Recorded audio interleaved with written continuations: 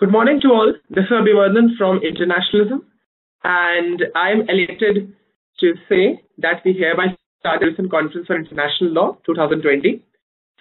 I came up with a crazy idea with my team, which is the Jurison Project, and then we started this initiative that is the Jurison Conference for International Law. We thought that to create a social media engagement for talking on various issues of international law and politics would be imperative. And that's why we chose four tracks, that is international humanitarian law and international criminal law together.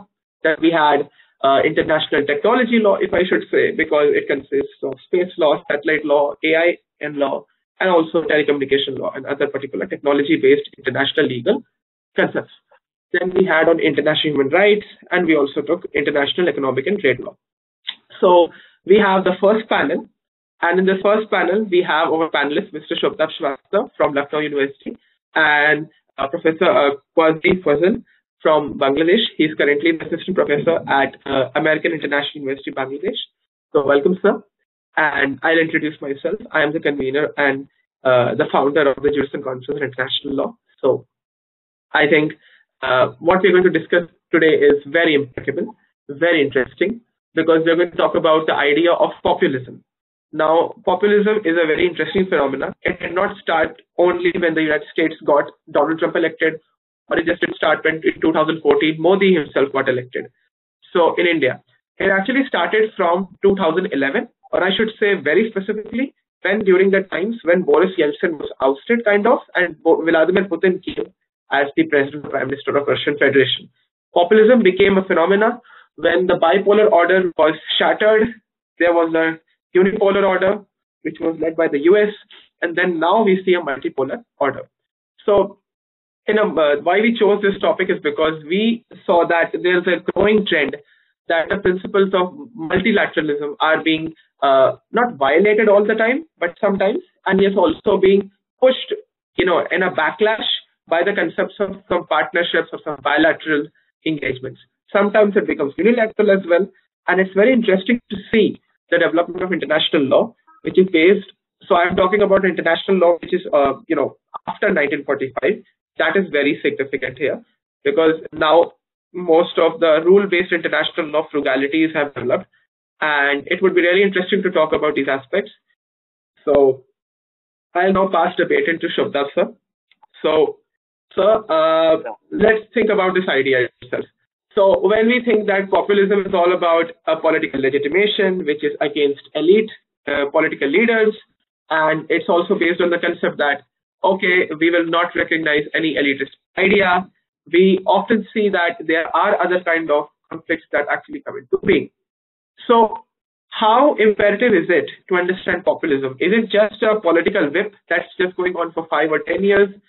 Maybe it will be gone, or maybe there is some bigger fear around there. So, yeah. Okay. Hi, Abhivadan. First of all, thanks for making me come. And it is very good to be here and to be discussing on such interesting, not upcoming, but interesting, and this is an always upcoming topic, right? So, as you asked about populism, I think that populism, yes, populism, unlike other theories, I don't think has a specific ingredients to. Like other theories have specific ingredients to them that this is how has to behave, a certain set has to behave. Whereas in populism, there can be left-wing populism or right-wing populism. Populism is different ingredients, right? But you pointed out that anti-elite is something which is an intersection. Be it the left wing or the right wing. When the left wing populism comes in, they'll say that the right wing is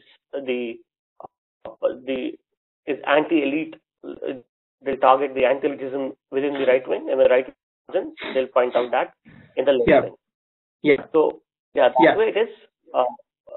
Then see, populism always targets the popular sentiment in within the section.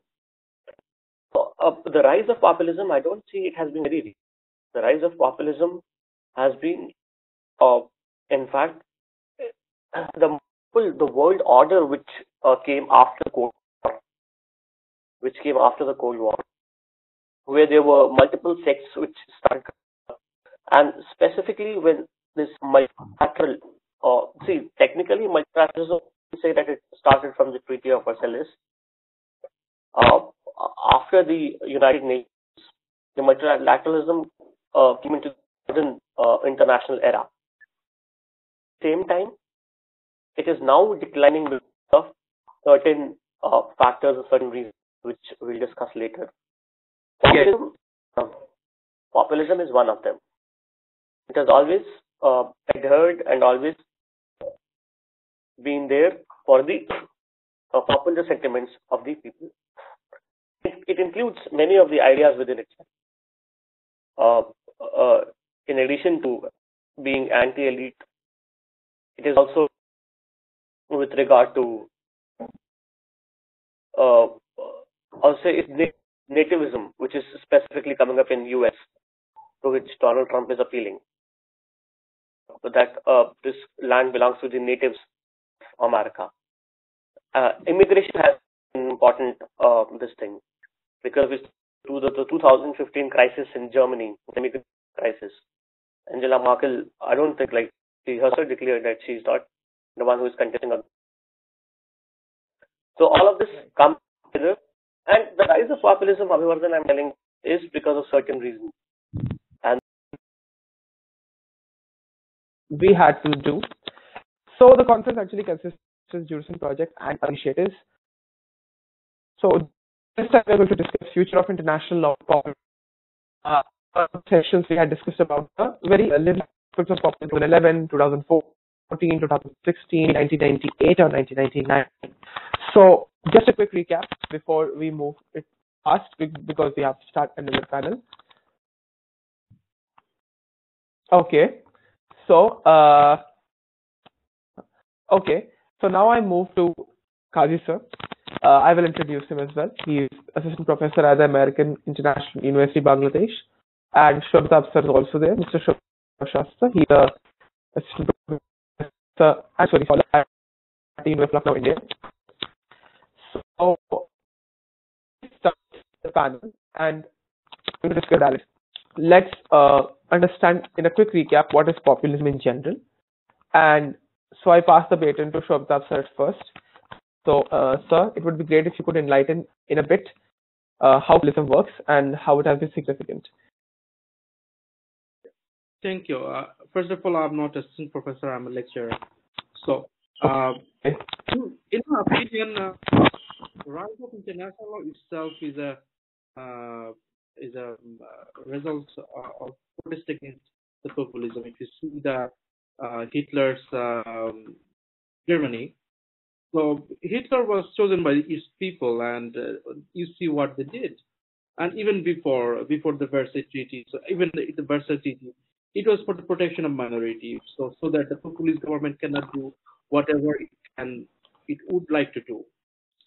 And even it was also supported by the UN Charter and everything. And you can understand that human rights, in the form of UDHR and other things, it developed very late. So whatever is happening now, I don't think is a new phenomenon. There was an article written by Philip Alston in Human Rights Practice Journal 2 years back, and here there was a debate on populism and its impact on human rights. So there are other authors who responded. Even in the last issue of JECIL, before that, 2 issues back, so there was also debate. And if you remember, Harold Coe is writing on the Trump and international law, and he has a book on that. So everywhere, what I understand that international law works in a different way. But at the domestic sphere, there are some impacts of human rights law, and on outside, they have some other things.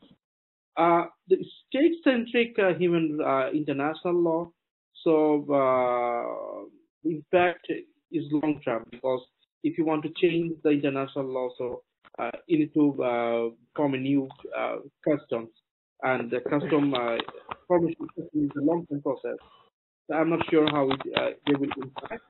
And as regards the treaty, so they're trying to give up some kind of new interpretation, but new norms. I'm not sure, but if you consider Bush and Obama, they're populist, so maybe there are some impact by their legal division. So what Trump is doing as regards the extrajudicial killing or drone attacks is a new thing. So it has been introduced by Bush and Obama. Someone was saying that you cannot blame Trump because the groundwork was done by the Obama's lawyer. But the question is about human rights law, because human rights law works in a different way. It's not that state to state relationship. It's kind of state and individual in between. And international and human rights law works through the domestic structure. And here are many issues. If you think about how different countries are interpreting different human rights norms, so it's quite interesting. And if you consider the European Court of Human Rights as a very is a forerunner of human rights interpretation, so they're also giving into the populist governments or populist concerns. So if you think about the burqa ban, so European Court of Human Rights, this very I think controversial doctrine, that is doctrine of that's called that it was developed in Handelslight case. So margin of appreciation. It means that even if there is a human rights common understanding, but the law will prevail. So luckily, Human Rights Committee, they didn't subscribe that. It's good news, but maybe this kind of things are helping these populist governments. In my view, so if we talk about populist government, so the human rights regime, they are the forefront group.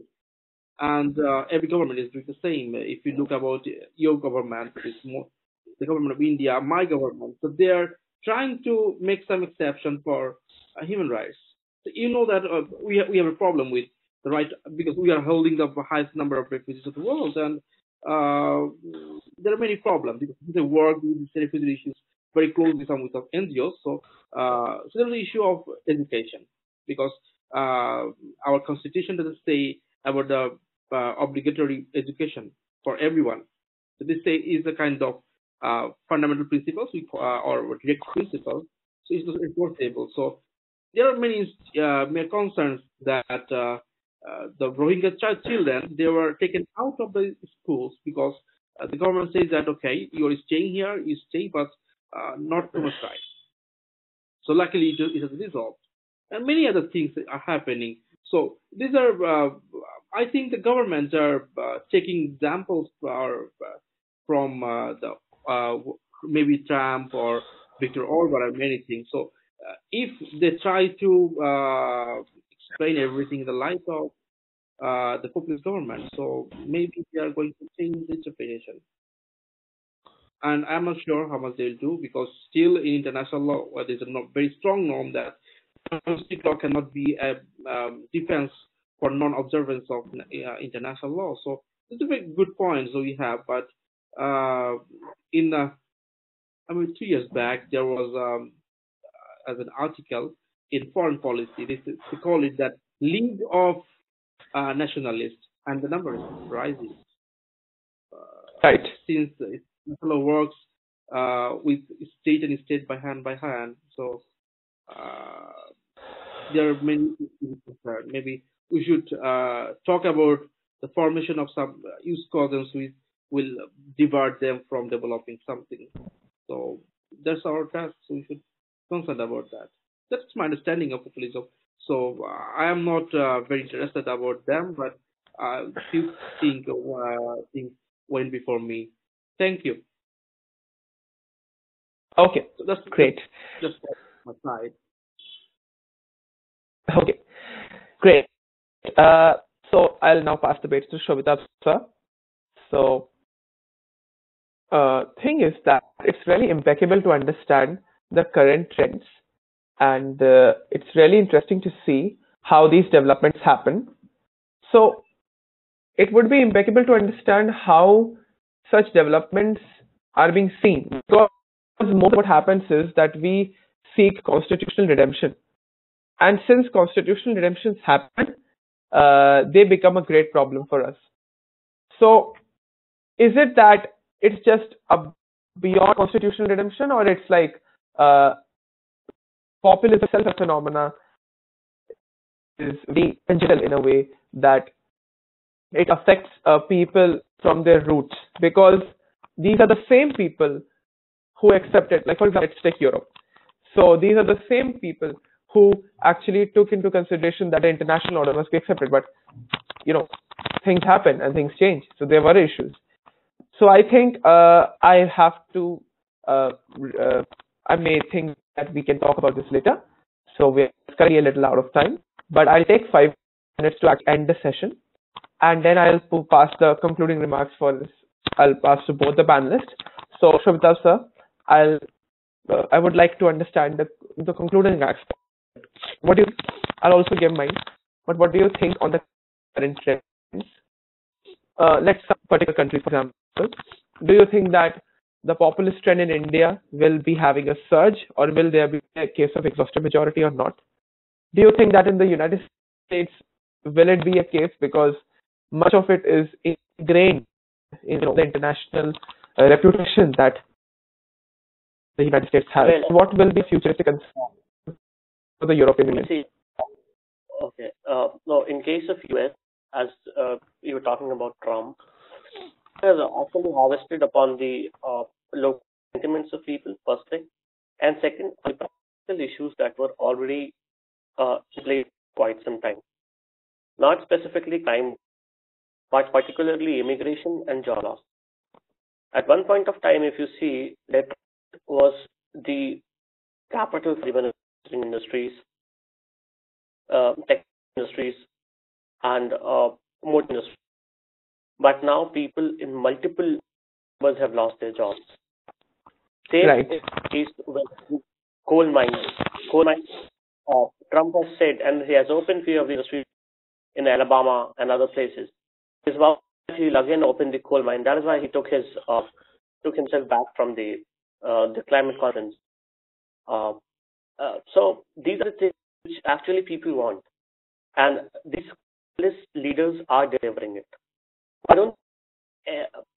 In a very recent time, they are going away from. I mean, like they're losing power, or they're losing the sentiment with people. Because human rights also, we have to see it in three aspects. The first human right is in nature of a basic human right. The second is in regional case, and the third is multilateral. Multilateral is when you set human rights in the international world.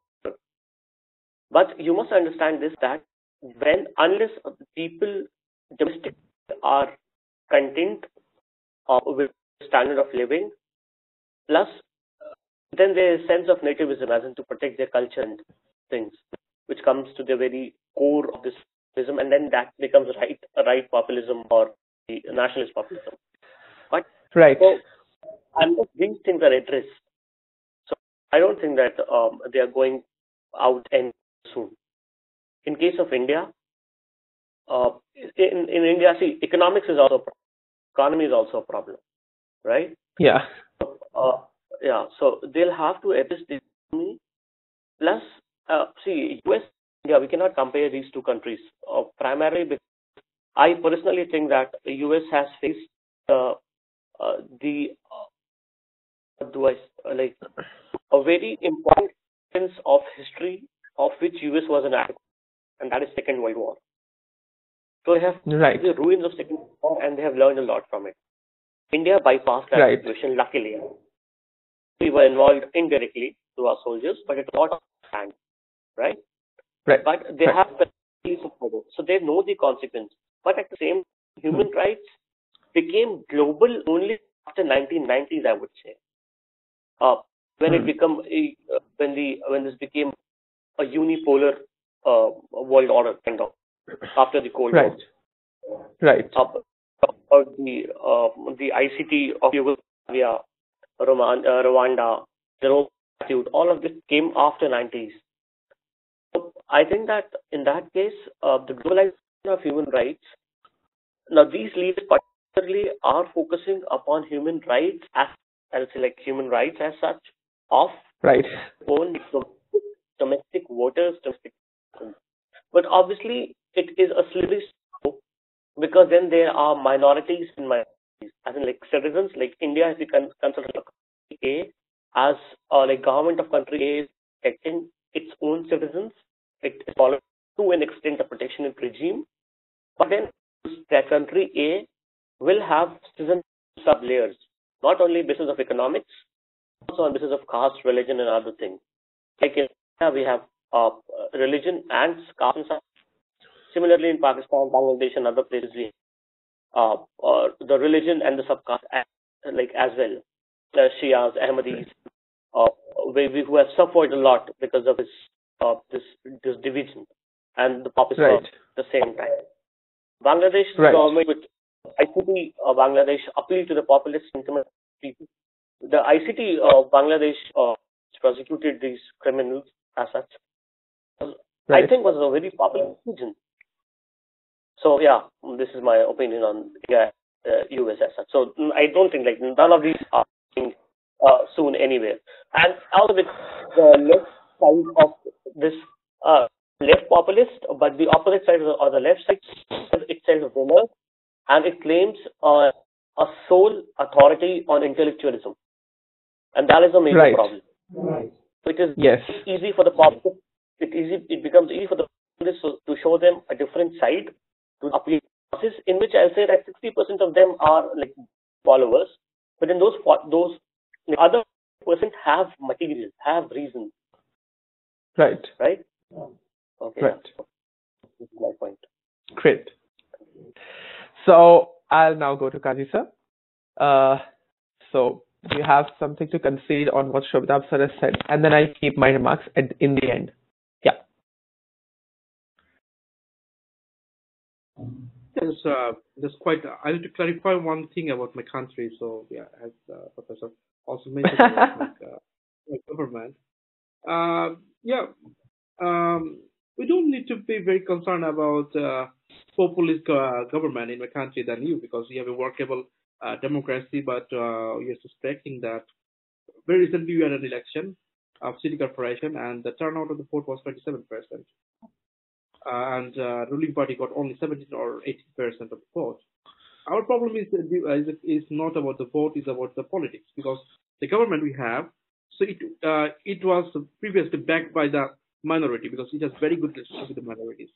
But since there is Right. no election, and some groups who are very close to fundamentalism were kind of very Islamic, though our majority population is not very reactionist, but very few, maybe 2 or 3%.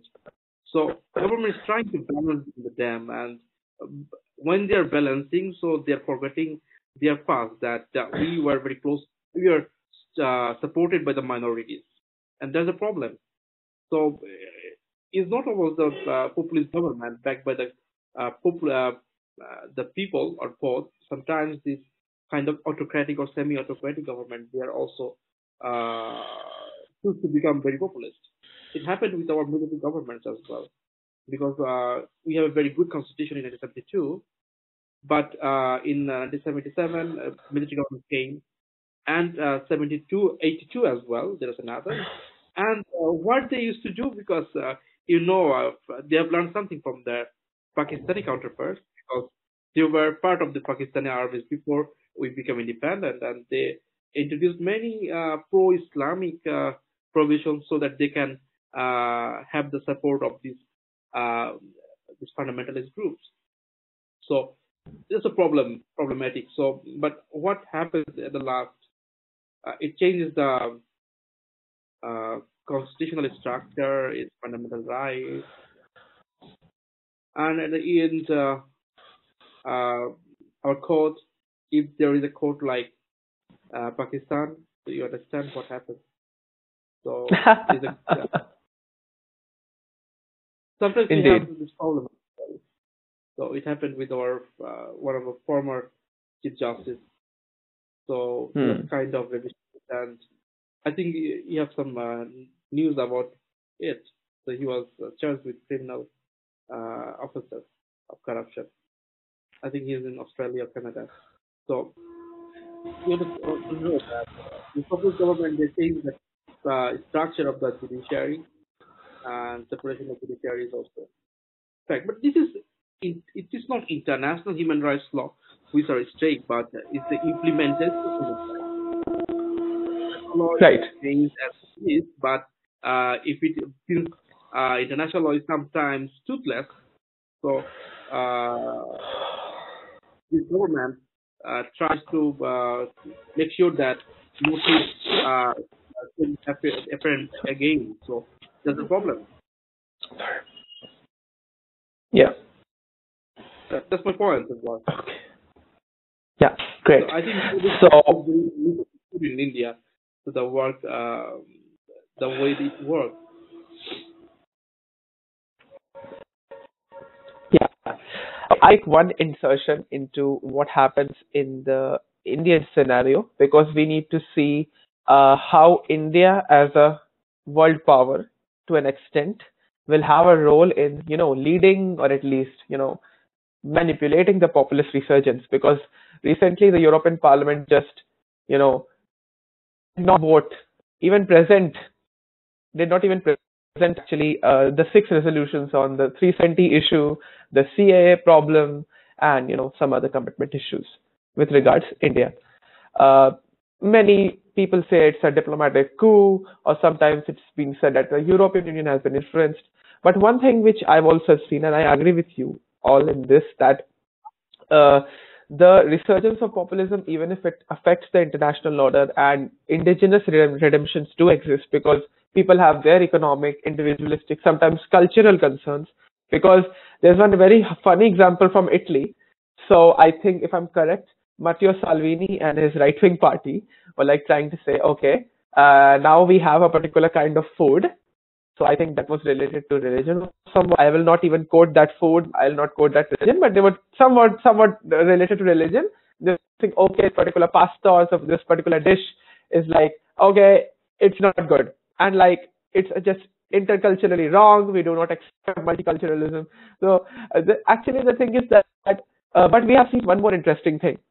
So the Indian elections, for example, like in 2019, we saw a great resurgence of the BJP, but we also saw that when it comes to state elections, it's entirely different. It's the local issues. So, but one more thing, when in 2018, while Ted Cruz and all these Republican GOP people were rising, people like Alexandria Ocasio-Cortez, to an extent I should say Nancy Pelosi, I should also say Pramila Jayapal, all these US senators who were Democrats did really well.